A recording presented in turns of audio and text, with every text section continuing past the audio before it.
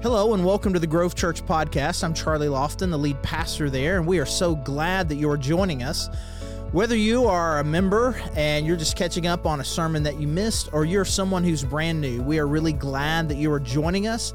And if you are new in some way, and I know that a lot of people will do that, will listen to sermons first before they visit, I want you to know that we would love to meet you at any point. You can join us live in our services on Sunday, 9 and 10:30, or our streaming service at 10:30. Either way, we would love to be able to get to know you.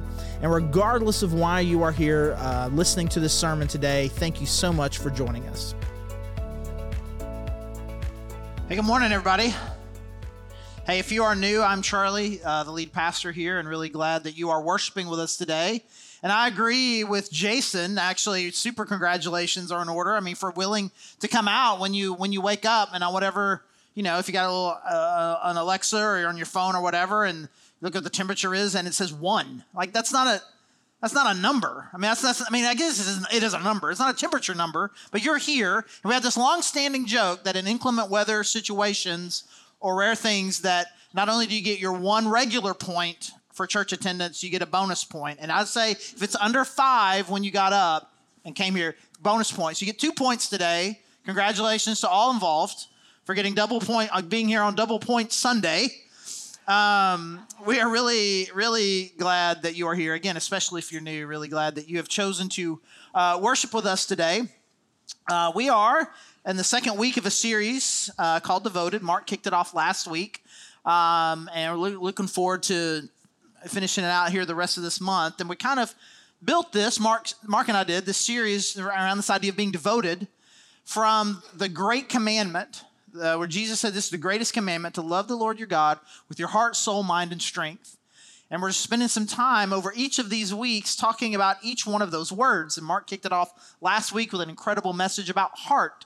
What does it mean to love God with your whole heart?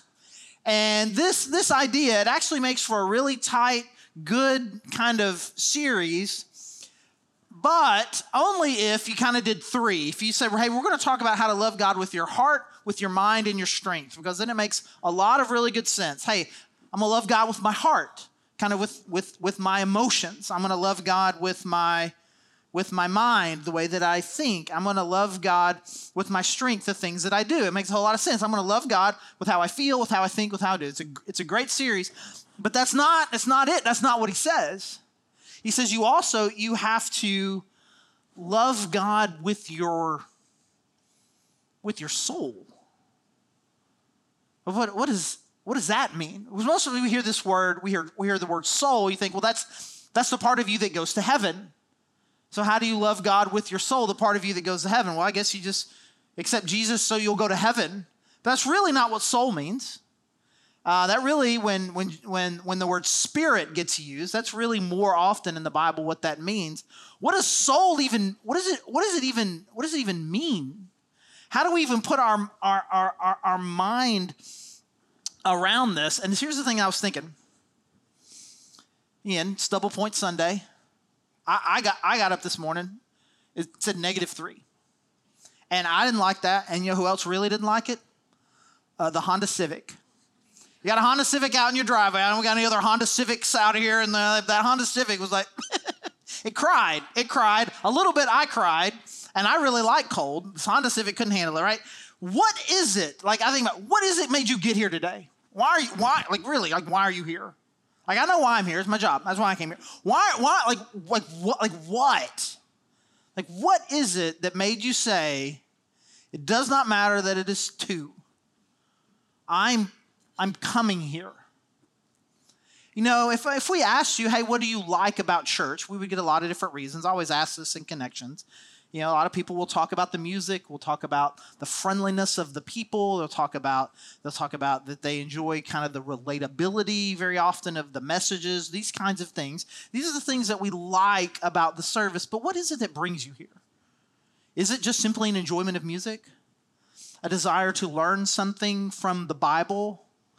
Is it to be around people?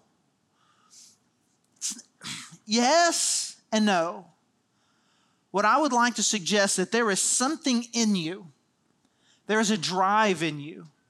There is something deep inside of you that is striving for deeper meaning and deeper connection in this world. There's a part of you that is completely and totally unsatisfied with the way that normal life works, and you strive and crave deeper meaning, deeper connection. And so I don't think that if we really thought about it, it's like, why do you keep coming back? I don't know that many of us could really put our hand on it. I joke about double points, right? There was a time, maybe for some of us, that's how I grew up. That's why I make the double points joke as is. You have to. And that might be why some of us got in. That's not what keeps us coming back. There's a need that we have. We were created for something deeper than just the monotony and regularness of life. Even people who would profess to be atheists and are living completely what they believe to be unspiritual lives have that same thing. They're not settling for it. They are striving for deeper meaning out of life too. There is a connection that they're wanting to make sense of the way that all of this works and to have purpose and drive and life. It is in there. It is in there by design. And whatever this intangible thing is, however it is you would try to make sense of it, this is what we mean by soul.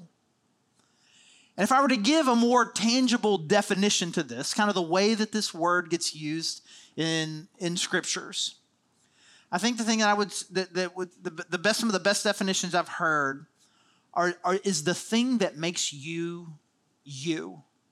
What makes you you versus being someone else? What makes us us versus being animals? But then what makes you you? It's not just your heart. It's not just your mind. It's both of those things. It's your personality. It's all of that kind of mixed up. And then there's that just uniqueness of you. And what God is saying here, what Jesus told us was that the greatest thing that you can do is to love God with your heart, your soul, your mind, and your strength. Not just simply how you feel, not just simply what you believe, and not what you do, all of those things and something else. With this whole identity of who you are. This deeper part of you that longs to connect. Love God with all of that. So Mark kicked us off last week with a psalm, and we're going to do the same thing here today. We're going to be looking at Psalm 42. And if you were involved in church in any way in the 90s, and you remember the transition that we're trying to make from more traditional music to kind of the worship choruses, as soon as I start reading Psalm 42, some of y'all are going to start singing, at least in your hearts. And if you would like to sing along outside as I'm reading it, you feel free to go right ahead. Some of you are not going to know what I'm talking about. Psalm 42, verse 1, as the deer pants for streams of water, so my soul pants for you, my God. My soul thirsts for God, for the living God. When can I go and meet with God? Yeah, so that verse 1 there was a very popular worship chorus back in the day. As the deer pants for water, so my soul longs for you. It was King James Version. I'm not sure why it was King, and the song was panteth, longeth, those kinds of things. But the description here, what the psalmist is saying is that in the same way that a deer is desperate for water, has been running, is going, and is so desperate and just needs water to quench a thirst. He is describing his soul as the same way. He's describing his soul as this kind of level of thirsty that if I don't have this, then I won't make it. This is him describing this thing that we're talking about, this deep desire for connection and realness and connection with God, that I don't have this. When I don't have it, it is like I am about to die of thirst.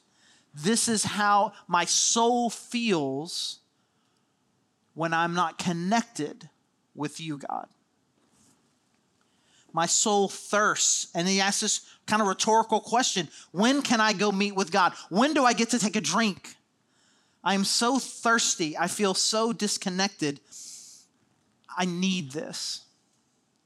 So we get this picture here in these first couple of verses, kind of what this deep longing is. This really, I think, a very vivid description of both the soul of who you are and what a connection with God could look like. And so we put this definition together and we kind of see this little intro to this idea of what that longing kind of looks like. And we go back to the New Testament where Jesus, when he says the greatest commandment is to love the Lord your God with your heart, soul, mind, and strength. One of the greatest things that you can do is to love God with your soul. And so before we kind of talk a little bit more about what that looks like, there's a thing that I want you to hear that I think is of incredible importance. God wants you to love him with your soul, with this thing that defines you, this thing that is who you are, this thing that makes you you, this thing that makes you unique. And I want you to hear me say this, that what God wants, that God wants a soul connection with you. Because I think there are two truths that are they can feel contradictory. And as I say them and I talk about it, it's going to feel that way. And as we can kind of continue on through the message, you're going to be like, but I thought you said, and we're going to be trying to figure these two things out. Because we spend a lot of time, and rightly so, talking about what sin does. Sin is brokenness. It is brokenness. It has broken your relationship with God. And that Jesus needs to come in and make you new. You need to be renewed. Old things are made new. Dead things come to life. Broken things are repaired. Sick things are healed. There's a lot of this imagery to describe what happens when God does that awesome work inside of you. He makes you new. But I don't want you to hear me say or anyone say that you need to be someone different than you. God uniquely made you, and he loves you. And when he sees your soul and the very essence of who you are, he loves that and wants to connect with you. And he wants you to love him back with that. Sure, we need repair. We need renewal. It is broken. It is damaged. It needs to be healed. It needs to be made new. It needs to be resurrected. It needs those things. But that's not the same as that God wishes you were a different person. Because I think there are way too many of us that believe we can never be good enough. I can never be smart enough. I'm too emotional. I'm not emotional enough. I don't think the way that they do. I don't act the way that they do. I don't process the way that they do. That you can just feel weird and your weirdness is wrong and God is waiting for you to be somebody other than who you are, and then he'll love you. As opposed to he loves you. But we got to do something about the brokenness and the yuck in you. And I want you to figure out the difference between these two things. That yes, I need my sin forgiven. And the broken, dark parts of my heart need renewal and life. And God looks at you and who you are and says, I love them. I want this. In fact, I placed in them, as the creator, I placed in them this desire to connect with me because that's what I want, a heart-on-heart connection with them. As I was thinking about this, I was thinking about some things that have happened between my wife, Heidi, and I. And for those of you who don't know, we're about to celebrate early this summer. I guess it's technically late spring, but we're going to celebrate our 30th wedding anniversary. So we've been together for quite some time. And there's just a thing that we've got going. And we were at a basketball game a couple of weeks ago, and it was in the afternoon, so we're going to eat dinner afterwards. And as we're getting closer to the end, Heidi looks at me and she says, hey, where are we going to eat? And I don't know even if you're not married, but certainly if you're married, you've been married more than one day. I mean, that is just, it can be an overly whelming, stressful conversation. What do I want for dinner? But eventually you get married long, like you just know what it is. Where are we going to eat? And at this moment I looked at her and I said, you know where we're going to eat. She's like, what do you mean? It's like, you already know. You absolutely know. There's only one choice, and we know where we're going to eat tonight. I said, what do you mean? And I said, hold on. I pulled out my phone. I typed in one word in my notes app, and I put it back in my pocket. I said, you know where we're going to eat. Let's just say it so you can go. And she goes, Feltner's? And I pulled out my phone, opened it up, one word, Feltner's. Like, of course, that's where we're going to eat. So, and I explained to her all the reasons why, of everything that she was thinking that led her to that process of why that was the only place. We didn't want to be on the south side of town because of all the game traffic, but she wanted something quick because we needed to be done by a particular certain time. And we just had Mexican food and just had pizza very recently, and that's all that was left was burgers, and the only burger you like around here is Feltner's. And so that is clearly where we were going to go. And then it happened again on Friday. She's been having a really stressful week at work, and I got home, and Layla was gone, and so the two of us were going to grab an early dinner, and she looked at me, and I swear to you, she says, so I don't even need to say it, do I? And I was like, absolutely you don't. And I got in the car, and we drove to Mojitos, and it was just known. And then last night, we were hanging out. Layla, again, she's very busy now. She had a little event, and we got home from dropping her off at this thing. And we just kind of looked at each other like, what are we going to do? And with minimal communication, I sat down and started working on my 3,000-piece puzzle that I've got on the dining room table. And she got her laptop, and she sat down next to me and started obsessing about all the restaurants' choices that she has for the anniversary trip that we're going on here in a couple of months. And she's just frantic about it because she can't pick. And I'm sitting here working on a puzzle. She would never work on a puzzle on her own, and she knows that deep down I don't really care where we eat. Wherever is fine with me, but I'm not asking her to be something different. I think it's incredibly cute how this is just so important to her, and I'm excited about wherever it is that we go. And every now and then I'd be like, hey, I need you to come over here and be impressed by what I just did over here on the puzzle. And she would come over there, man, that is impressive. And they would just sit down and go back. It's like, have you made any decisions yet? Like, no! I'm like, okay. And then we're just having a great time. And we barely talked for 2 hours. And I'm not asking her to be somebody different. I don't care about food. Why don't we just eat chicken strips all the time like me? I'm not asking her to be different. And thankfully, in her obsessing, she's not making me go places that don't at least have one thing on the menu that I'll eat, having the taste buds of a 9-year-old boy. And she doesn't think, she probably does. She probably thinks it's a little weird that I'm sitting here with a big puzzle. You're probably also thinking, I'm sorry, did he just say puzzle? Yes, I said puzzle. Leave me alone. I'm not asking her to be somebody different than what she is. And she's not asking me to be somebody different than what I am. But we're connected. And we're becoming better versions of ourselves every day through that love and connection that we have for each other. And God looks at you, and he wants to connect with you. He knows your quirks. He knows your weird personality. He knows that you're very different than the other people around you. And in all the ways that you feel isolated and weird from other people, God's like, well, that's my fun little quirk that I gave you that. And I love that about you. And together with your connection with him, you are going to become a better version of yourself every day. And he is constantly renewing these broken and dangerous, sinful parts of you. But he loves you and wants a connection with you. Verse 5, Psalm 42. Why, my soul, are you downcast? Why so disturbed within me? Put your hope in God, for I will yet praise him, my Savior and my God. My soul is downcast within me, therefore I will remember you. From the land of the Jordan, the heights of Hermon, from Mount Mizar, deep calls to deep in the roar of your waterfalls. All your waves and breakers have swept over me. By day, the Lord directs his love. At night, his song is with me, a prayer to the God of my life. He starts by just talking about how overwhelmingly thirsty he is, that his soul is very, very thirsty. Now he asks this kind of rhetorical question. Why are you downcast, soul?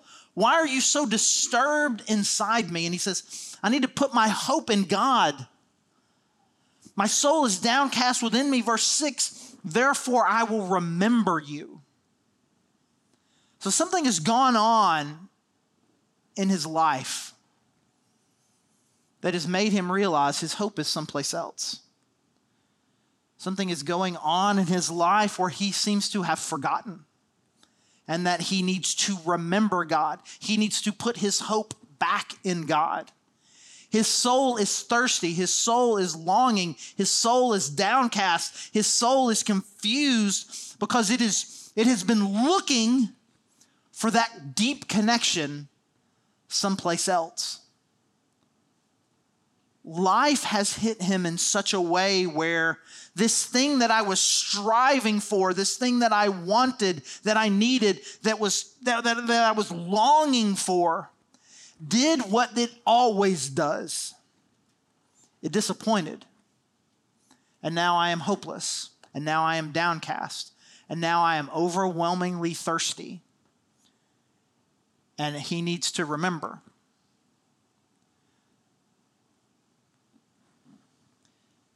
So he's in this situation where yet again, as so many of us are, we have pointed our soul, we have directed our soul at something less than, something other than the one that it was created to connect with.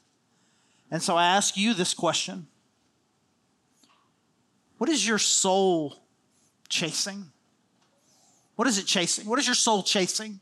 There is something that your soul is striving for. And you're here today, and again, I mentioned it, you're here today in part because, like a magnet, your soul is striving for the connection with God that comes from being with other people, by worshiping together, by hearing from God's word. Your soul is drawn here. And so I don't want to say that it's obviously all bad things, right? But I think for all of us, in addition to our soul chasing after God, there's something else. There's almost always something else that our soul gets distracted by, that we think, here's where I'm going to be able to find capital L life. If I can just be good enough, loved enough, strong enough, rich enough, powerful enough, right enough, win enough, that then my soul will be satisfied. And so there's a striving that we have.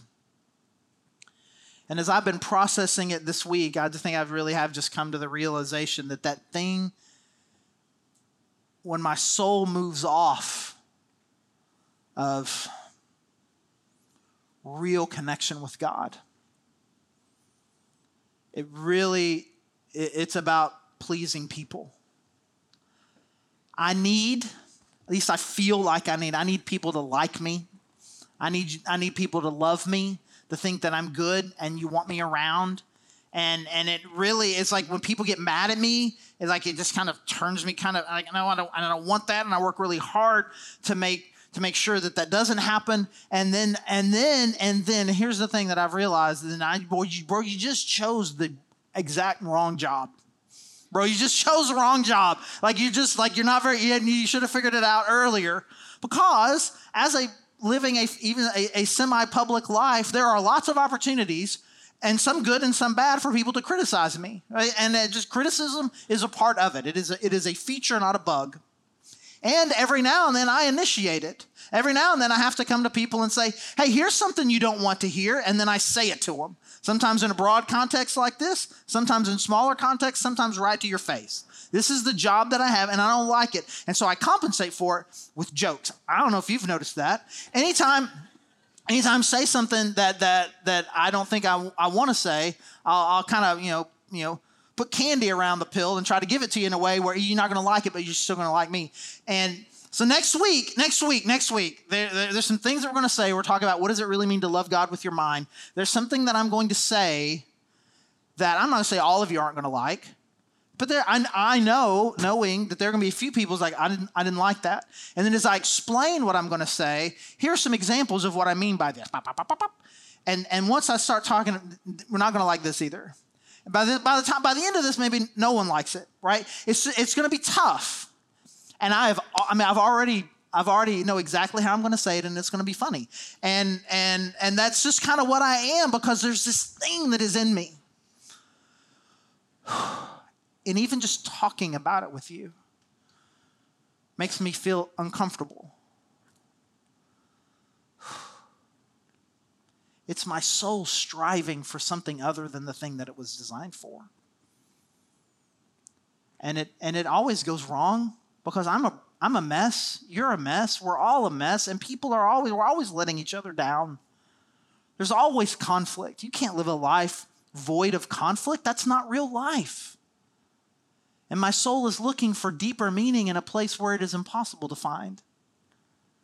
And it is no different than those of us who are trying to accumulate wealth and status. Because we've all lived enough life to know that there is never enough wealth or status to satisfy.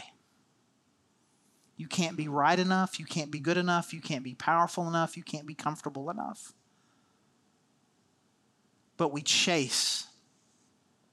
And then one day we wake up and we're very thirsty. And our soul is downcast within us. And then what does he say? Then I will remember you. I will put my hope in God. So the same thing that he is saying to his own soul, I say to you, put your hope in God. Re-aim your soul away from these things in life that are constantly pulling and dragging us in all of these different directions, and trying to find meaning in things that only disappoint, that only fall short, that only give small bursts of adrenaline and energy and meaning, but then always fall off. Let us reorient our soul for deep connection with God. There's a phrase here that is just, I just love. And if there's anything like I would want to say is like, I'm not going to tell you what this means. Maybe just try to figure out what it means. Verse 7, deep calls to deep in the roar of your waterfalls. Deep calls to deep. There's a depth that is striving for deep connection. There's a depth that is calling out for depth. It's not here, it's only here. And God sees this. God sees our souls striving after all these things, and he sees the brokenness that comes from sin. He sees all of that. He sees our striving. He sees our wandering, our flailing. And this is the essence of what the gospel is about. He saw the brokenness that we caused from our sin that has got our soul completely and totally disoriented. And he looked at you and he looked at each of us and said, I love them. And I want that connection with their souls. I created them to connect with me soul to soul. And I want that, and they can't find it, and they can't overcome their own brokenness. They cannot do anything about their sin, but I can, and he sent his son, Jesus Christ, to fix that brokenness, to make you new, to reorient your soul to him so that at the deepest parts of who you are, you could have the connection that your soul is striving for.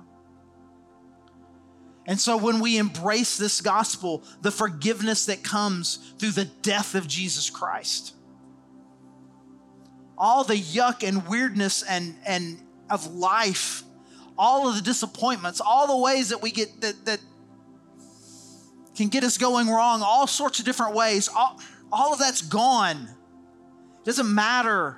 And my soul can be right with God through his son, Jesus Christ.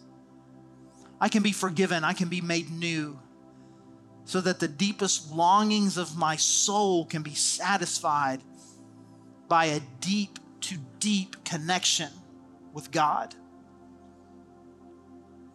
And so if you've never experienced the reality of that gospel, that first time where you really experience forgiveness and the healing that comes from believing in the gospel, it is our prayer that could be true of you today. That you could believe in who Jesus Christ is and receive this gift that he's giving you.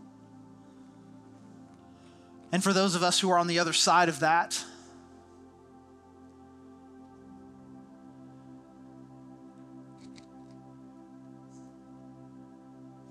so often we have such distracted souls. And we're thirsty, and maybe we're not even at the point where we're completely aware of it yet. Let us put our hope in God. Let the deep call out to deep. Let us remember. Let us point our soul in the striving for depth and connection. Let us point it to the only place that satisfies, and the God of the universe through his son, Jesus Christ. And so we have different ways to kind of respond to this. And as your soul is striving for this connection, that's one of the primary reasons why we worship, is for our soul to connect with the awesome creator God of the universe. We also have opportunities in the back. There are people that can pray with you. There's lots of different ways to respond. You can pray at a cross. There's prayer candles. There's communion that is available where you can remember and reflect on what Jesus Christ did for you on the cross. You can stand, you can sit, you can kneel. There's lots of postures and lots of activities, lots of things that we can do and lots of ways to do it. But let us spend these next few minutes pouring out our souls to connect with God. Let me pray.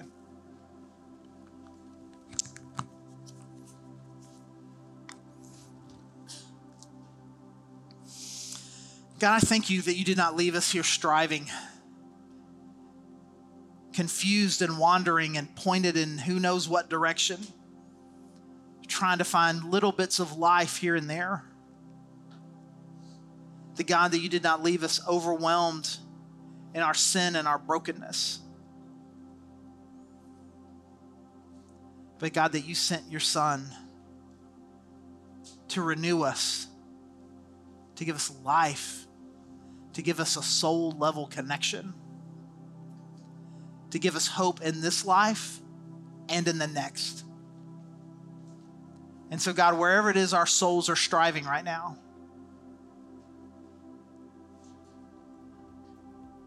whatever it is we're chasing, God, I pray that we could walk out of here with our hope in you. And that over the next few minutes, God, that our souls would connect with you. And that we could be renewed, reoriented, and connected to life through your Son, Jesus Christ. And it is in his name that we pray. Amen. Thanks again for joining us on our sermon podcast, and you can learn more about us at thegrovechurch.org. And if you go to thegrovechurch.org/connect, there's a form you could fill out. Just let us know that you've been listening. And if you want to dig deeper on some of these topics that we cover in our sermon podcast, or just in other issues of dealing with culture or theology, those kinds of things, you can check out our Cultivate podcast, which is on the same feed, however you found this particular podcast. So again, this is Charlie, the lead pastor at The Grove, and thank you so much for joining us.